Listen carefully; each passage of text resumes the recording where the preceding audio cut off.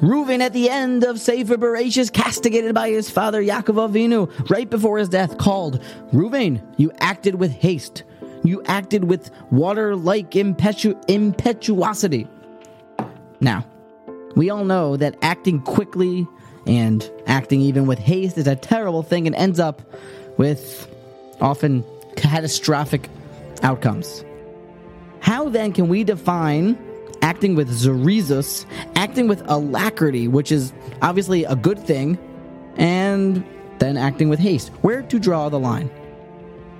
Listen to this. This is what Rabbi Yisrael Misalant suggests, and it was brought into focus by my second Seder Chavrusa.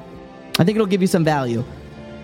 Says Rabbi Yisrael Misalant that the difference is before and after the cheshbon.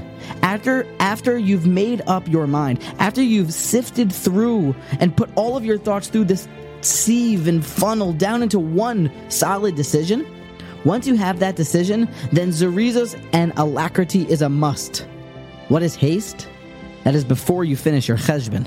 Acting before you've clarified all of the details, brought all of the different possible outcomes of your different actions into the picture. If you have yet to do that and then you act, you're acting out of haste. Make the cheshbon. Now, after you make the cheshbon is where the fun part starts. When you are done, you go full speed. You attack.